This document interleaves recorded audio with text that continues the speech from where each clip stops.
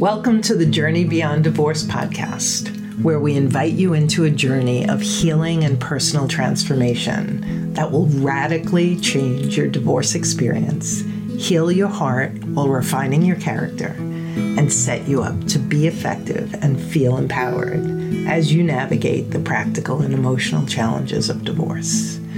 I'm your host, Karen McMahon, founder of Journey Beyond Divorce. My divorce brought me to my knees, and it also transformed me and set me on this path to help you. Our team of JBD coaches support men and women to engage in divorce with more calm, clarity, and confidence through our one-on-one coaching, group programs, online courses, and free resources.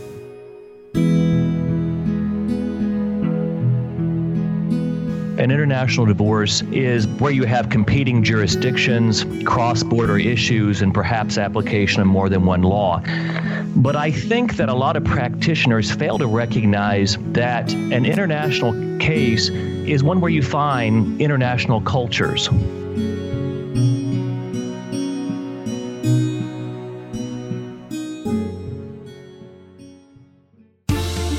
Welcome to the Divorce Roadmap series, comprised of 24 episodes designed to be your guide through each leg of the practical divorce journey.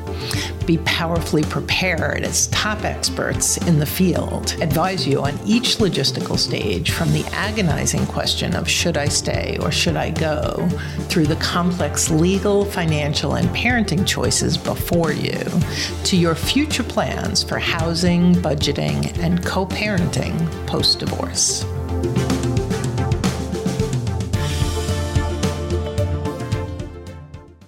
Today is such an interesting topic. It's the concept of international divorce and the impact it has a whole different set of a unique set of complexities. We're going to be exploring the concerns and difficulties inherent in international divorces today.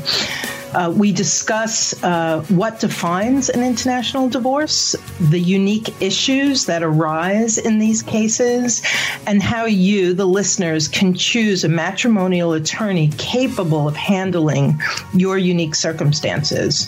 I'm really excited today to have Nicole Centracchio and Brian Reed with us today. They're partners in Reed and Centracchio Associates, which is located in Chicago, and they specialize in international divorce. And they have a vast array of valuable information to share with us today. Brian's been practicing since 1992, and he also specializes in complex divorce and paternity cases. And Nicole has been licensed since 2000, and she handles complex financial cases and disputes involving children. So grab your pen, because we're going to be sharing a lot of really valuable information, and you're going to want to take notes as we dive into the unique and often complex world of international divorce. Welcome, Nicole and Brian. Hi, Karen. How are you? I'm doing great. How are you doing? Hi, Good, Karen. Great. It's a pleasure to be with you and Steve as well. Yeah, thanks so much. I want to jump right in, but before we get into the nitty-gritty of international divorce, can you share how you and your firm found yourself specializing in this area? Well, Karen, when Brian and I first got together and formed our firm, we found that we had an interest in common and a passion for traveling and learning about other cultures and just getting outside of our box of Chicago, Illinois, and exploring what else is out there in the world.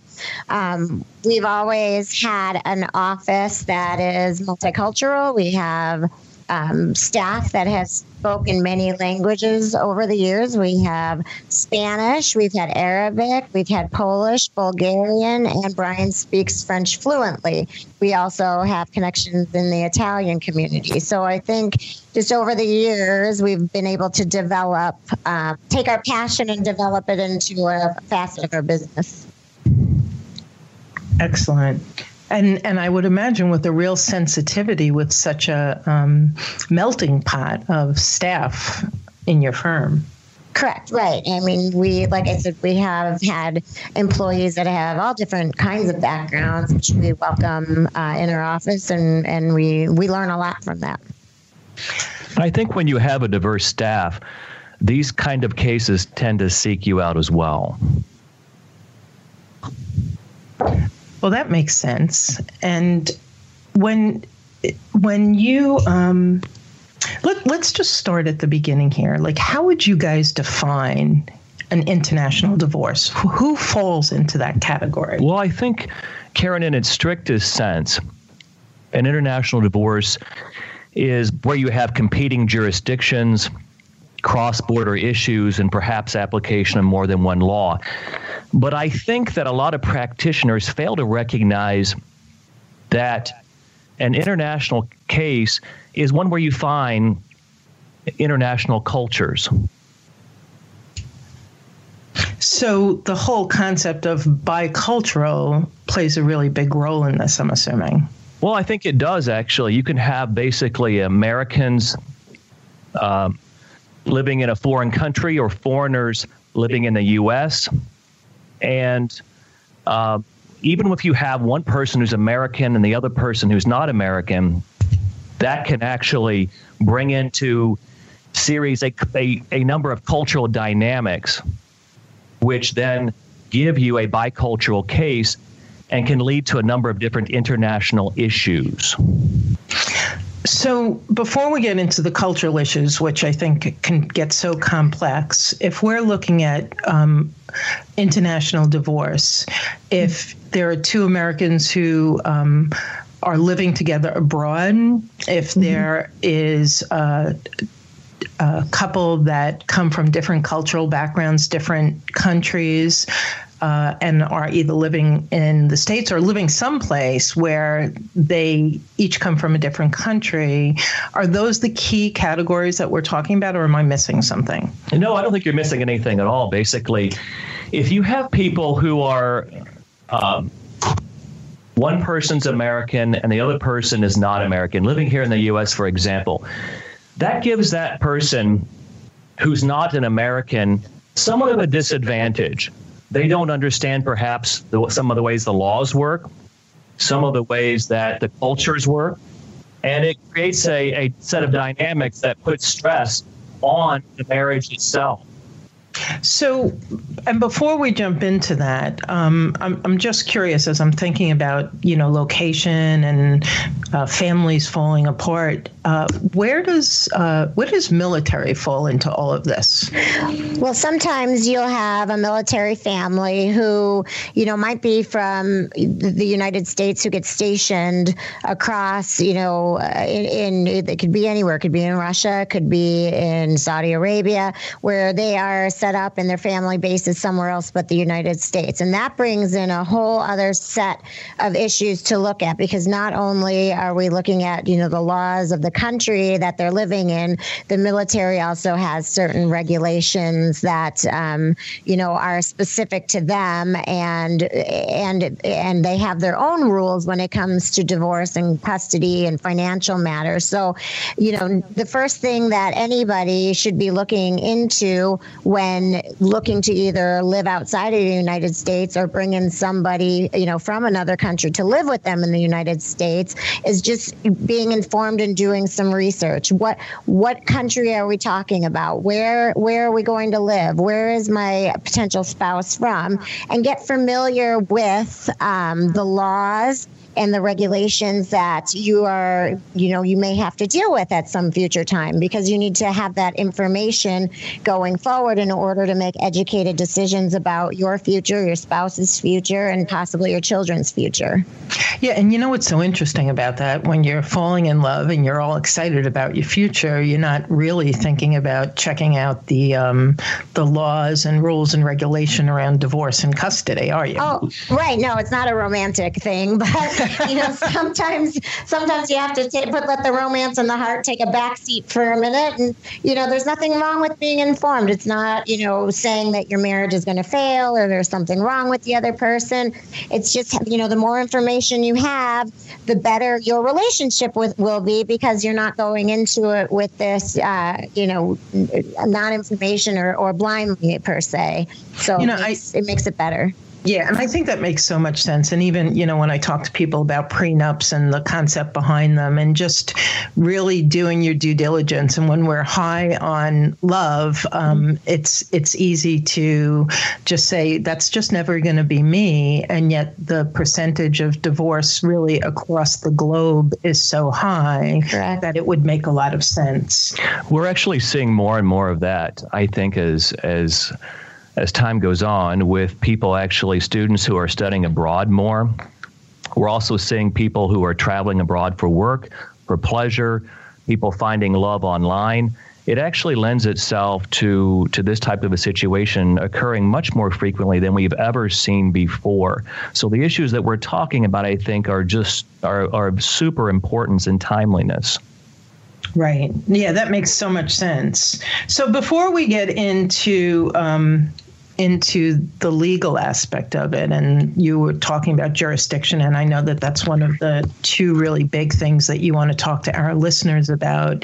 Can we go back to the bicultural and because the reason I want to start here is, as my listeners know, we're always talking about the emotional challenges and how to keep your head above water and stay clear so that you can communicate well. And so in divorce, in a standard divorce, there's just so many complexities and so much opportunity for stress and tension and conflict. And my sense is with bicultural families, that only goes up. And so I would love for you to just acknowledge our listeners and kind of talk about some of the things that they may be facing, that they even want to bring their conscious attention to as they consider the possibility of divorce. Sure. Well, I think, when you're talking about this bicultural marriage and you have two individuals who come from different backgrounds,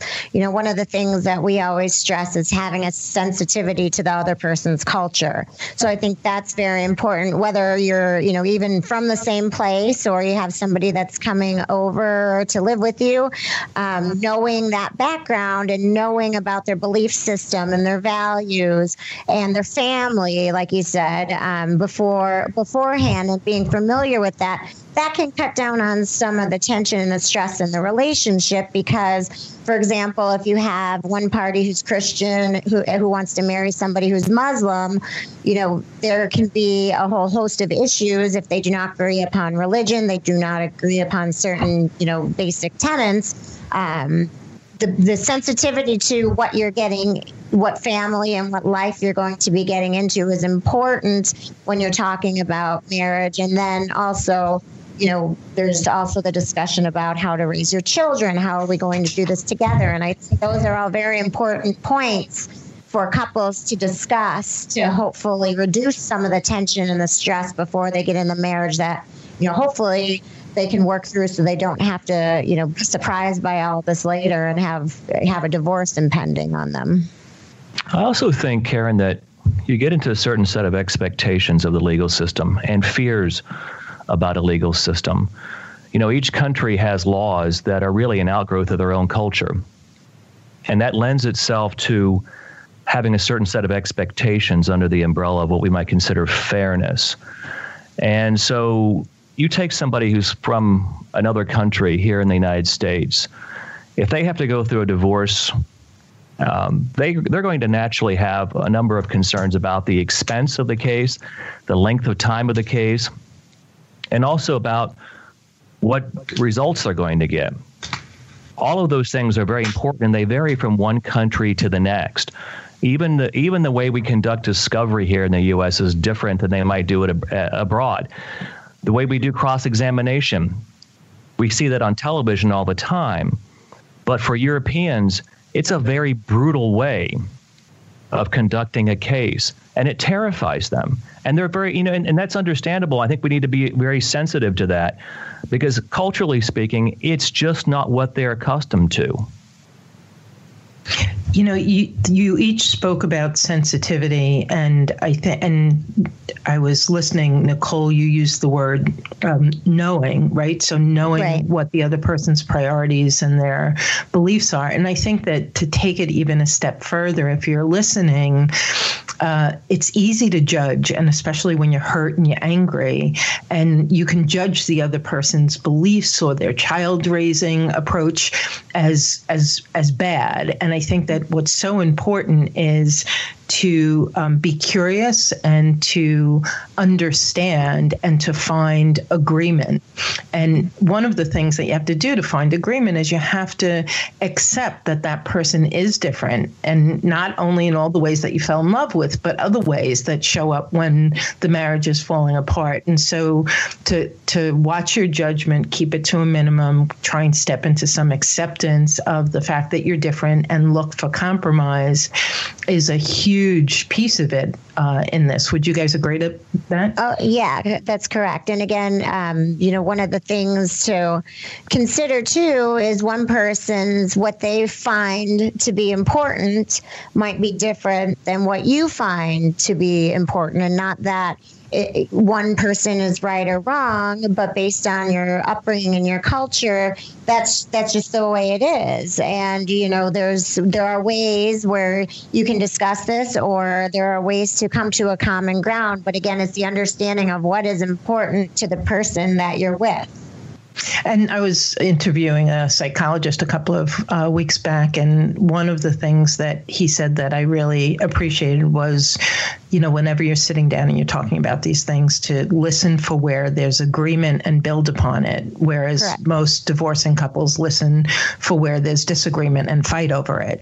And so with kids, obviously, the common ground is that we love them and we want them to be healthy, and to always start from that place of agreement. So when we talk about culture, as you said, there's cultural differences. There's differences in perhaps religious beliefs, perhaps how you raise your children, schooling, and other value systems. That's a lot compared to like a domestic divorce. So what would your guidance or your tips for our listeners be just around that bicultural difference? Well, I think taking it biculturally, as we said, adds another element to, a complex situation, especially if your marriage at some point is on the rocks. But I think, like we said, the most important thing is communication. Coming to some common ground, like you said, sitting down early on in the relationship and seeing what agreements that you can come up with. Like, for example, you mentioned you want to do what's best for the children and make sure that they're loved and happy. One of the things you can agree on is that they will attend the best school that we are able to send them to within our means in our neighborhood. That's a common ground. So you can build from that depending on what you financially can do, but with your separate belief systems, you can come up with a solution to solve that problem. But it's just, the more information, the more discussion, and the more knowledge you have about the other person and their background is going to be helpful in those kinds of situations to diffuse stress and conflict. Building on what Nicole is saying, I think that there's also a part where you have to say, okay, so if you're an American, for instance, and you're married to someone from another country, your children are half of whatever that person might be, and your children need to be in touch with that culture as well. And what does that mean for them? Does it actually mean that they actually spend perhaps summers abroad in that particular country whenever your spouse, for example, wants to visit family in his or her respective state? Country, what does that exactly mean for your children? Do they go and they spend the summer there? Or do they go frequently, maybe a few times a year, perhaps? I think you have to be aware of that part of the relationship when you think about what Nicole talks about, the best interest of the children, and that's what the court looks at in all these cases. Yeah, I think that's such an important point, to just really respect that the children are bicultural, and that the best thing that you could do is have them be raised with a nice understanding of both cultures. So you talked when we were speaking last about setting goals and keeping them realistic. So again, we're still in the early stages. You know that you're going to get divorced. There's a lot of things to decide. What does that look like to set goals and keep them realistic? Well, I think the first thing to look into is if you really are at that point where the relationship is getting rocky, where things are not going as you planned, the actions of the other person are starting to say this relationship isn't going to be moving forward much longer. I think what the first thing that you need to do is, depending on whether you're living in the States or if you're living outside of the States, look at the laws of the different countries that you are dealing with. For example, if you're in the United States and your spouse is from Spain, take a look at what the laws are out there. For example, for jurisdiction, how long does somebody have to live in Spain before they can file for divorce? And what the differences are between the two countries that we're dealing with, and awareness of your relationship and how it's moving forward is very key, because then that will help you make a decision on how to proceed, and in what manner and what state to proceed in. They say that the beginning of every journey should have the end in sight. And I think that one of the things that both Nicole and I do is sit down with our clients and talk about what a win looks like. So if you want to keep goals realistic, let's talk about first, what does the client want, and what's realistic in that. Let's do a cost-benefit analysis of what it takes to actually get there, and decide which hills are worth dying on. Because we have to tell our clients on a regular basis, and we hope the listeners as well will understand that there are certain things you take a stand for and other things that you just don't. And when you get your team together, and Nicole's talking about also looking at laws from other countries.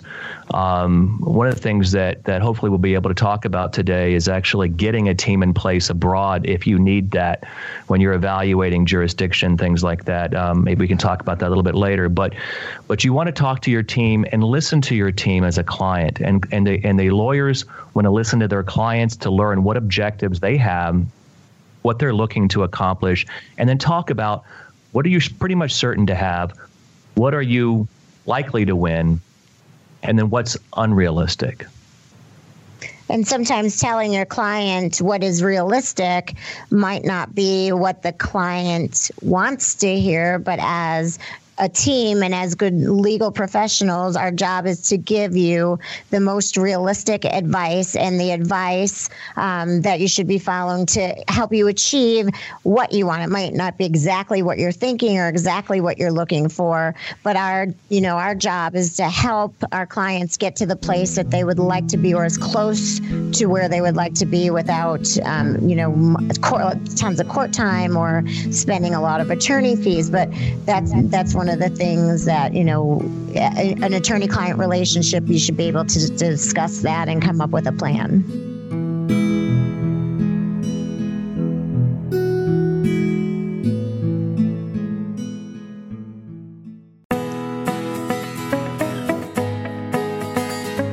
You've been listening to our podcast, Getting Educated, Regulating Your Emotional Reactions, and it's been really helpful. Yet you could do better, be better, and you're wanting and needing more support. That's where our coaching service is a game changer. We're here for you when you need us the most, ensuring you have all the tools and resources at your fingertips, guiding and supporting you to be more effective. Our free Rapid Relief Call helps you gain a broader perspective, commit to your best next steps, and determine what coaching support is right for you. Visit rapidreliefcall.com to book your call today.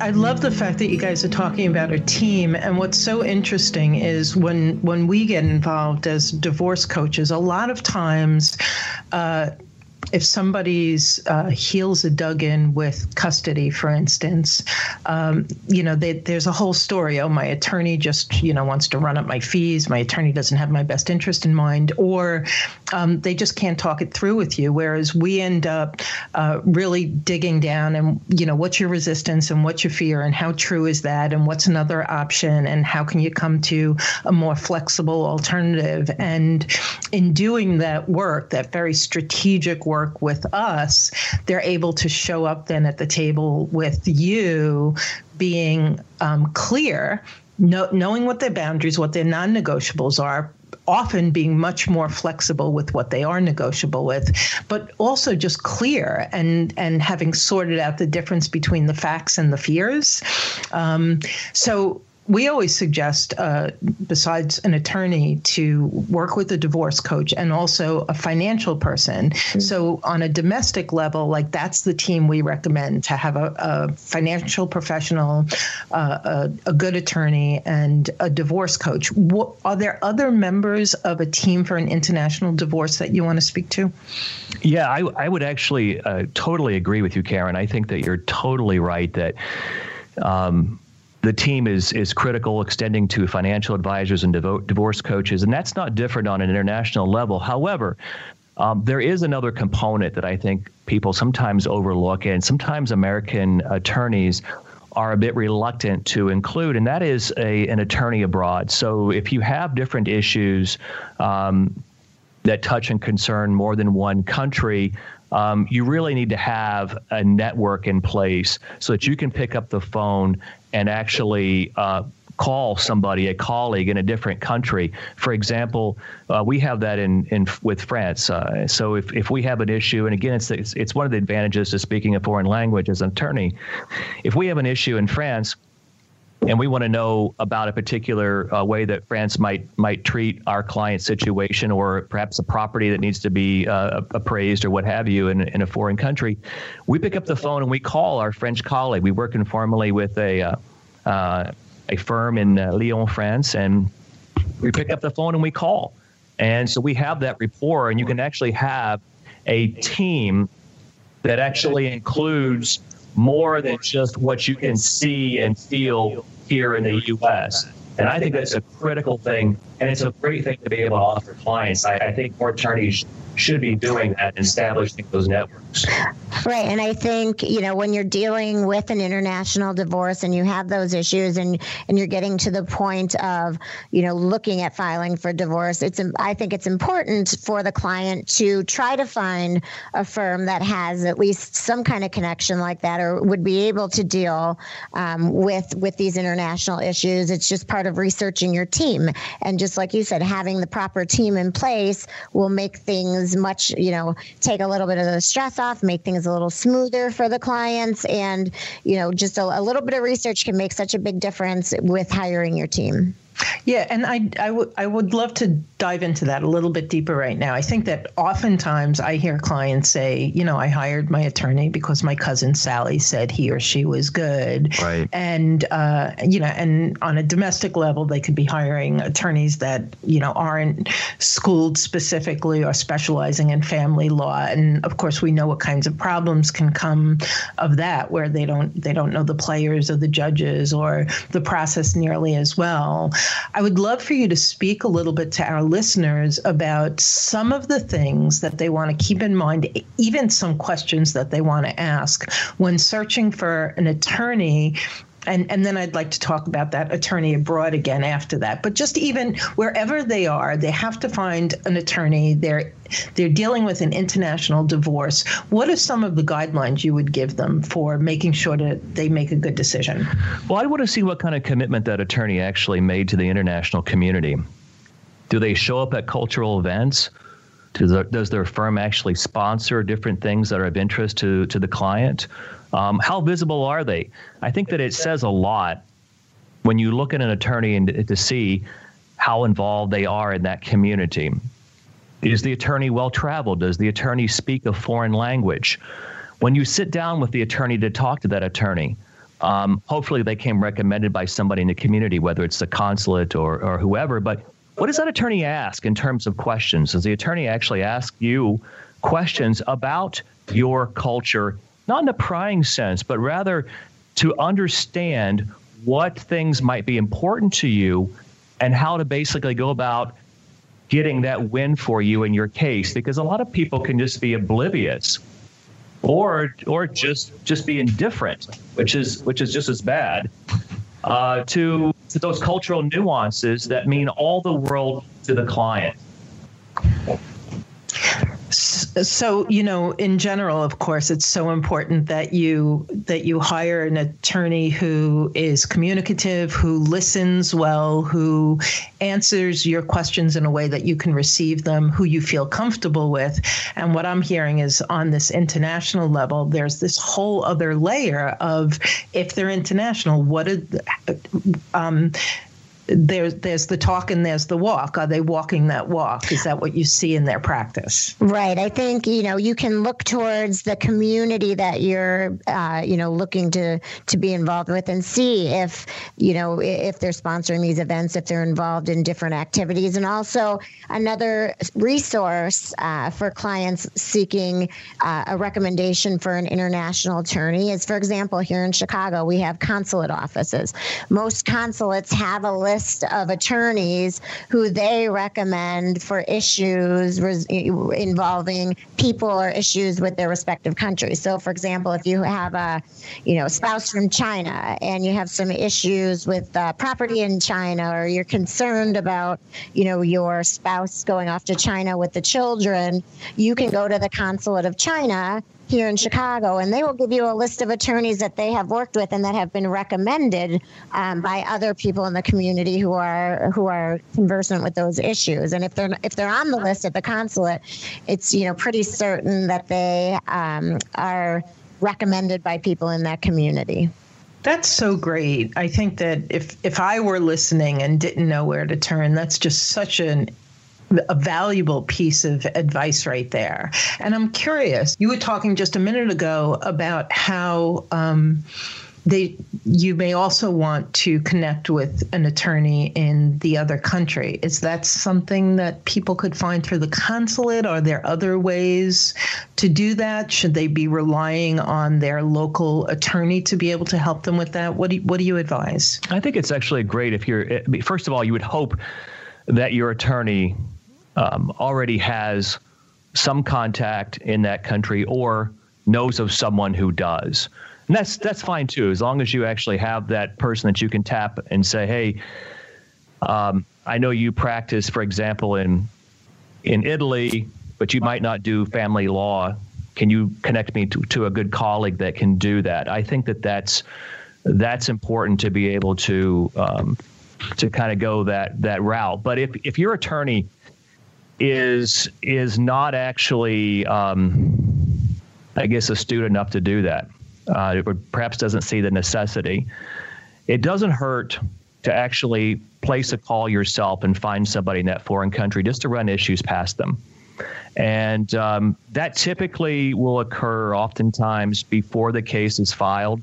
Maybe you're talking to your attorney, you're trying to plan a strategy. It could happen in the middle of a case if there's something that comes up, perhaps as we used the example earlier about real estate or something in that country. But there are different things and different times that it would behoove the client to actually just pick up the phone and call somebody yourself in that country and run those issues past that person and see what they think. There can be no harm to come from that.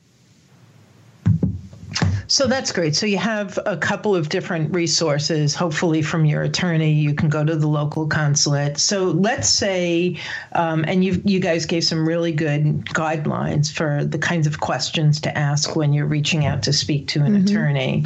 One of the things that I want to get to and spend some time on is You mentioned that there are two vital decisions, like really vital decisions that are so specific to international divorce that people going through this need to decide on. And one was jurisdiction and one was timing. And I know that they're interwoven. So I'm going to kind of just ask you to start where it makes the most sense to start. And really, let's spend a little time sharing the importance of this with our listeners. Sure. Well, as we spoke before, timing when you're dealing with international cases is probably one of the most important things to consider, either, when you begin your marriage or when you realize that something might not be right with your marriage. For example, let's say you meet somebody who lives in France. You meet a woman who lives in France. You're in the United States for work reasons.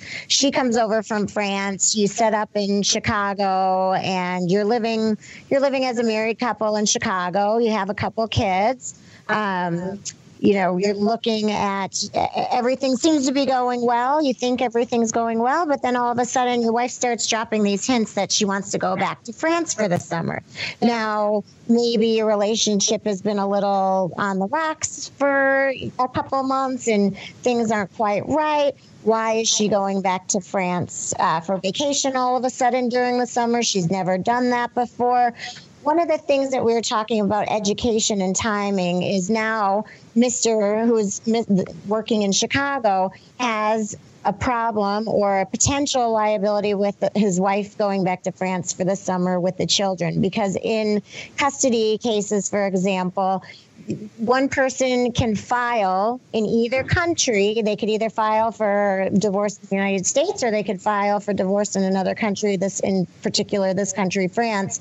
And what they need is a residency timing. They need to be residing in the country for a certain amount of time before they can file for divorce. So if the mom goes back to France with the children and the residency requirement there is 2 months, and she's out there for a month and a half and she doesn't really have any plans to come back, that's something to know and be aware about, because if she stays the requisite amount of time in her home country with the children and files an action, the person who stayed behind in the United States is behind the 8 ball at this point, because they're going to have to defend themselves in a custody and divorce action in France. So that's why we were talking about research and timing and being aware of the laws of the other country, because these all are interwoven and they play together. So you definitely want to make sure that you don't find yourself in that sort of a situation. I think one of the things that Nicole's really driving at here in that description is that we often find ourselves in a race to the courthouse sometimes. And Karen, you talked about the interwoven nature of the jurisdiction with the timing, because sometimes there are just two options. You can file in two different countries. And so you want to make sure that you're on top of what's going on with your spouse so that you're not caught off guard, unprepared, and suddenly you're battling a divorce case filed in another country. And the first to file carries a great deal of importance. And there are so many nuances, which would be a whole nother topic for another day on that point.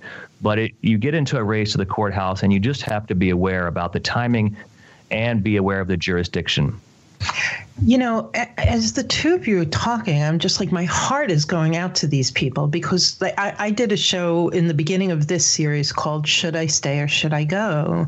And we just talked about what a huge decision it is and how overwhelming it is. And the feeling, if you're the one making it, that you're destroying your family, that you're hurting your children, all the fears that come up, all of this that comes up. And if it's a domestic case, you're not under the gun so much. It's like, and correct me if you disagree, but who files isn't all that important. But in international divorce, it sounds like it's so big and so important, and yet you have to make that decision when you may not be very sure.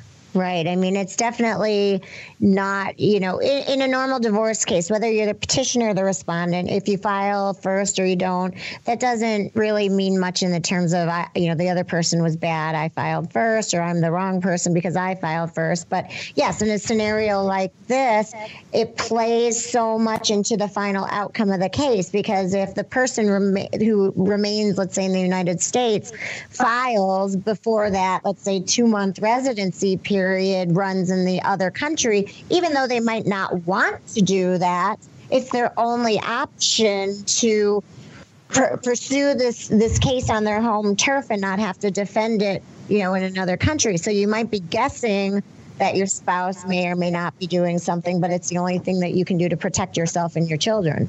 It's kind of a weird preemptive thing, but sometimes it just really is necessary to take that first step, because the risk of not doing it is just too great.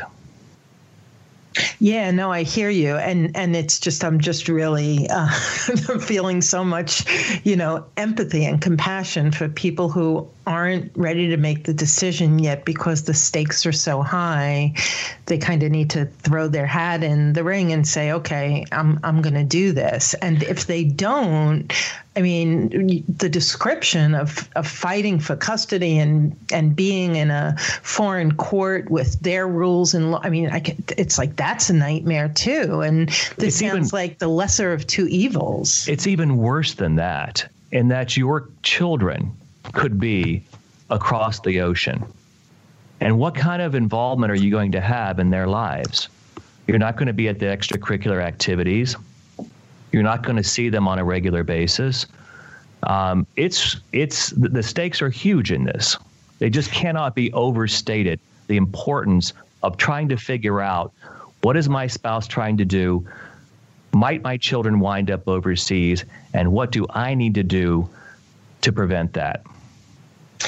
I can't help but ask this question, and I definitely want to stay on jurisdiction, but what, as you're describing it, even if you file first, you don't file first, how do you can you describe for us an example of an international case that you've done where you really could celebrate a win-win at the end? Yeah, actually, a case we're involved in right now that is just the custody component is wrapping up. Our client lives in the United Arab Emirates, which is a non-Hague country. Perhaps we could talk about that in a minute. But we're actually working out an arrangement where we have a custody judgment that we're entering here in the state of Illinois. And we're doing essentially the exact type of custody judgment in the UAE to provide protection for everyone. So in that particular case, where the one parent was afraid that if the children went to a non-Hague country, they might not come back, we're able to actually have a win-win with a negotiated parenting agreement or custody judgment, as some states call it, that gets entered in both venues. And then everybody's happy. And everybody's protected, because if something were to go awry overseas, there is an enforceable court order by that country that the parent who isn't, not there with them, that parent can enforce to ensure that both, the other parent is following what the agreement was. It sounds like there was a spirit of cooperation in a situation like that. Yes, and there really can be. And that's where you have sometimes this, there's a fear, right? Are my children going to go to this country and not come back? And fortunately, the other attorney on this case was very reasonable, and we were able to take the emotion out of that part of it, which is what we should do as attorneys. And your listeners want to find attorneys that focus on doing that. And then we were able to sit down, talk about possible solutions. Okay, tell me what your client's afraid of. How do we solve that problem? And yet at the same time, take care of solving our client's problem, because our client has concerns as well. Both sides actually in cases have legitimate concerns most of the time. Being creative, looking for that solution, that common ground, if you're really creative and you work with a good team, you actually very, very frequently can find common ground and solutions that often will work for everyone, at least to some measure. It's not that everybody gets what they want. That would be an unrealistic expectation most of the time. But working together, you can come up with good solutions if you're willing to explore them and be open-minded. And this also comes back to a little bit of what you said earlier, Karen. When you have two parents, although from different backgrounds, if they can sit down and agree on a common tenet that they want to do what's in the best interest of their child, you can come up with some creative solutions. Obviously, in a case such as this, it would be in the best interest of the child to visit with both parents liberally, frequently, but not put this child in a situation where this child has to be in the middle of a back and forth between countries, and is this child going to be hidden in another country from the other parent? Is this child not going to have contact with the other parent? If you have two people who can sit down and realize, okay, we're different, our marriage didn't work, we may not really like each other, but we have a child to parent together, and despite our different beliefs and what our fears are, we want our child to be raised and come out on the other side of this healthy. You can come up with some creative solutions like that, but you have to be willing to get past, like you said, the fears and the differences to achieve this.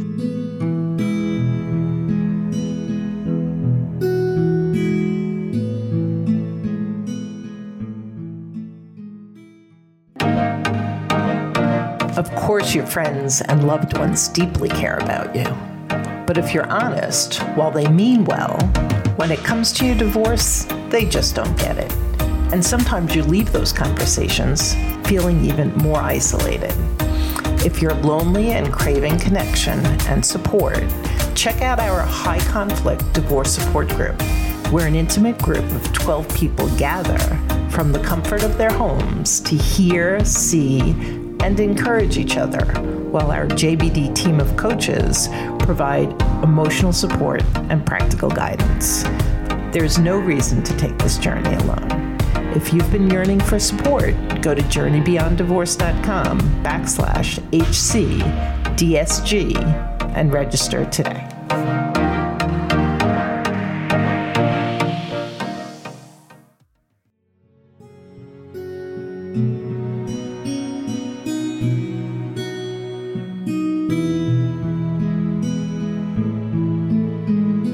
Most important thing, especially with the complexity of international divorce, is you want to have your head emotionally well above water so that you can be effective in advocating for yourself. Absolutely. And also in communicating with your attorneys. Absolutely. Yeah. And you'll save, I always say attorneys are not inexpensive, and the more work you do on yourself and the more emotionally grounded you are, the less you're going to spend in calling your attorney on things that isn't really their place to even help with, like the emotional stuff.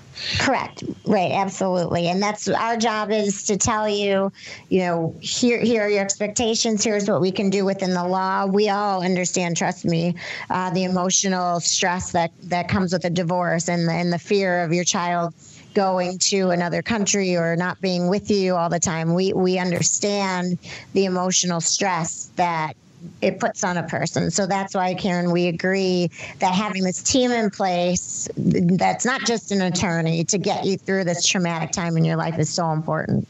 Absolutely. And, I want to jump on this before I forget. You mentioned Hague countries. Can you explain what that is to our listeners and why it's so important? Sure. There are 98 countries that have signed on to the Hague Convention, which is all about preventing child abductions. So basically, I'm just going to try to keep it simple. If you basically have a child living in one particular country, and we could use the example of the United States because it's something most of our listeners could relate to, and then they go abroad, if they go to someplace like Spain, France, Italy, and any place in Western Europe, If the parent takes them and abducts them and takes them to one of these countries and then doesn't wish to return them, there is a process that's very expedient to go through to get the child returned. And the countries each have agreed to cooperate with one another in recognizing the wrongdoing. So it's a great level of comfort. It can still be an expensive process and can be very arduous and scary in and of itself.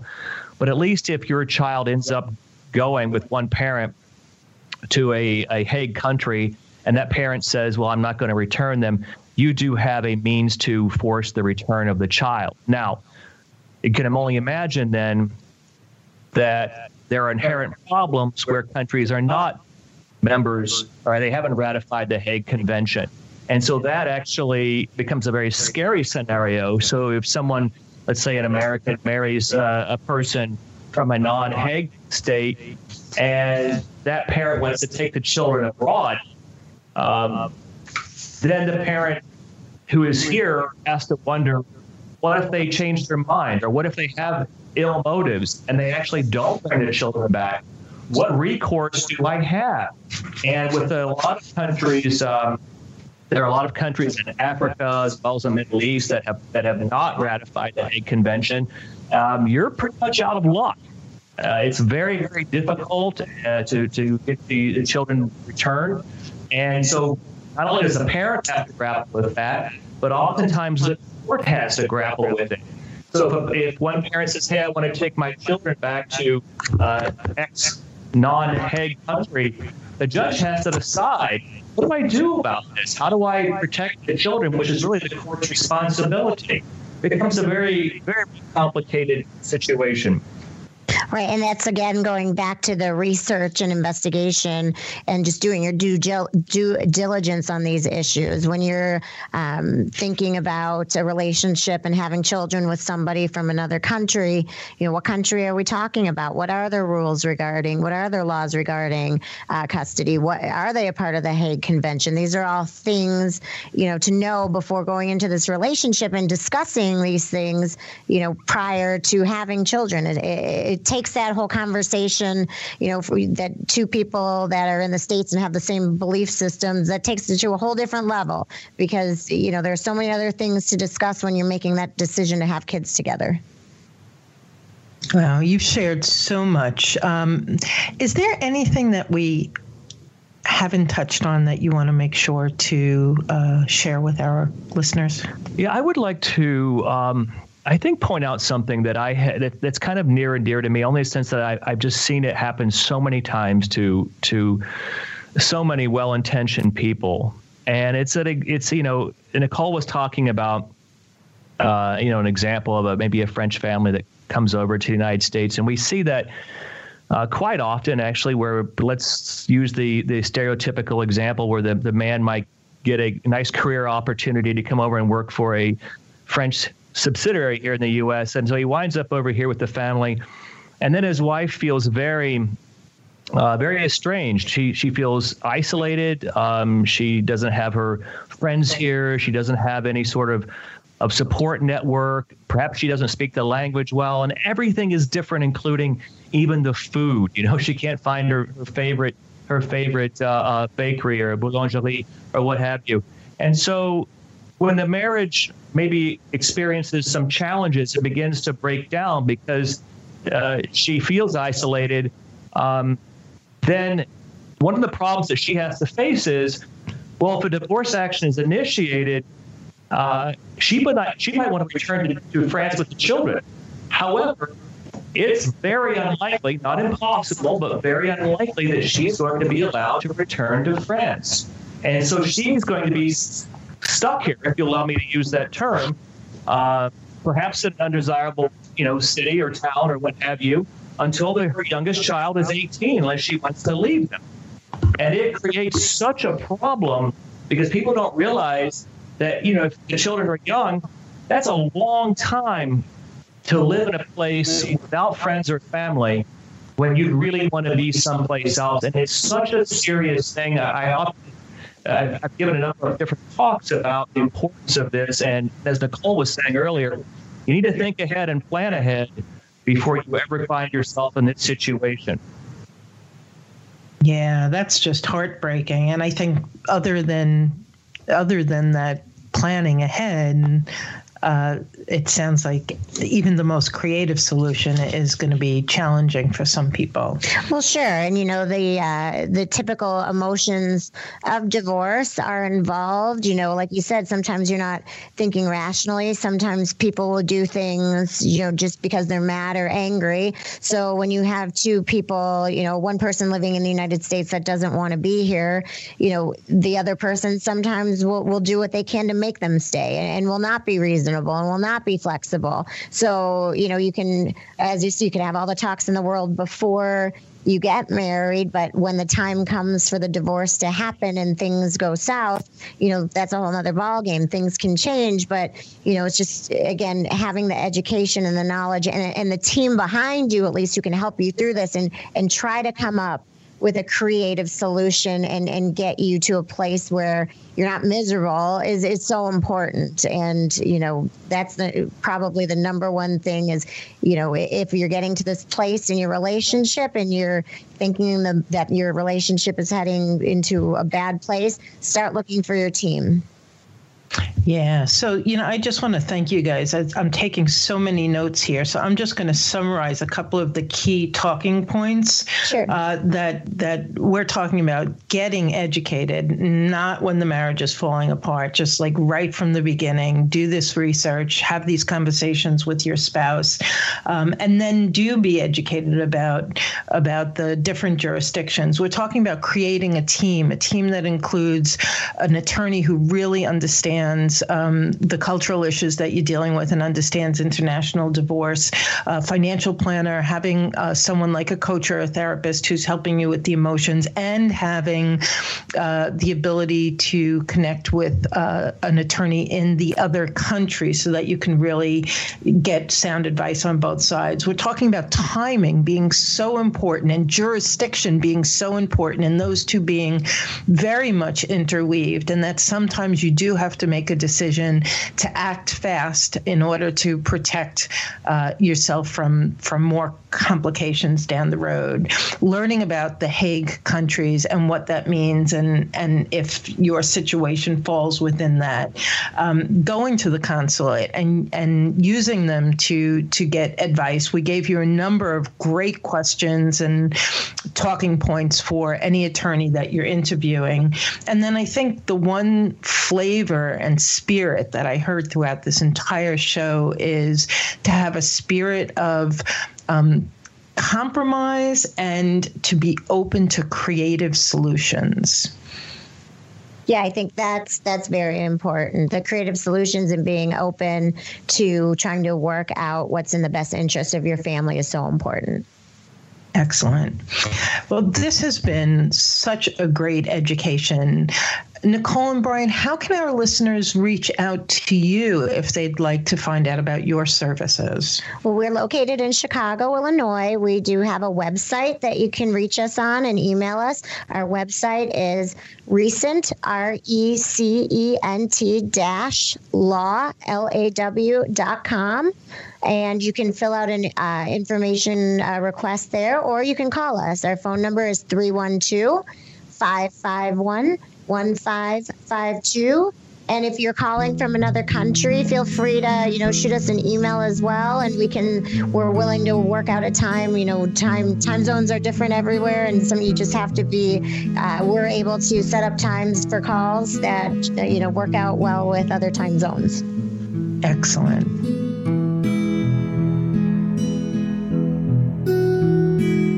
Thanks for joining us on the Journey Beyond Divorce podcast. I hope you found guidance and encouragement to help you along your journey. If you like my podcast, please take a minute to subscribe and leave a review on iTunes. You can also visit us at jbddivorcesupport.com, where our team of coaches support both men and women through our one-on-one coaching, group programs, online courses, and free resources. Stay tuned for our next episode, and I'll talk to you soon.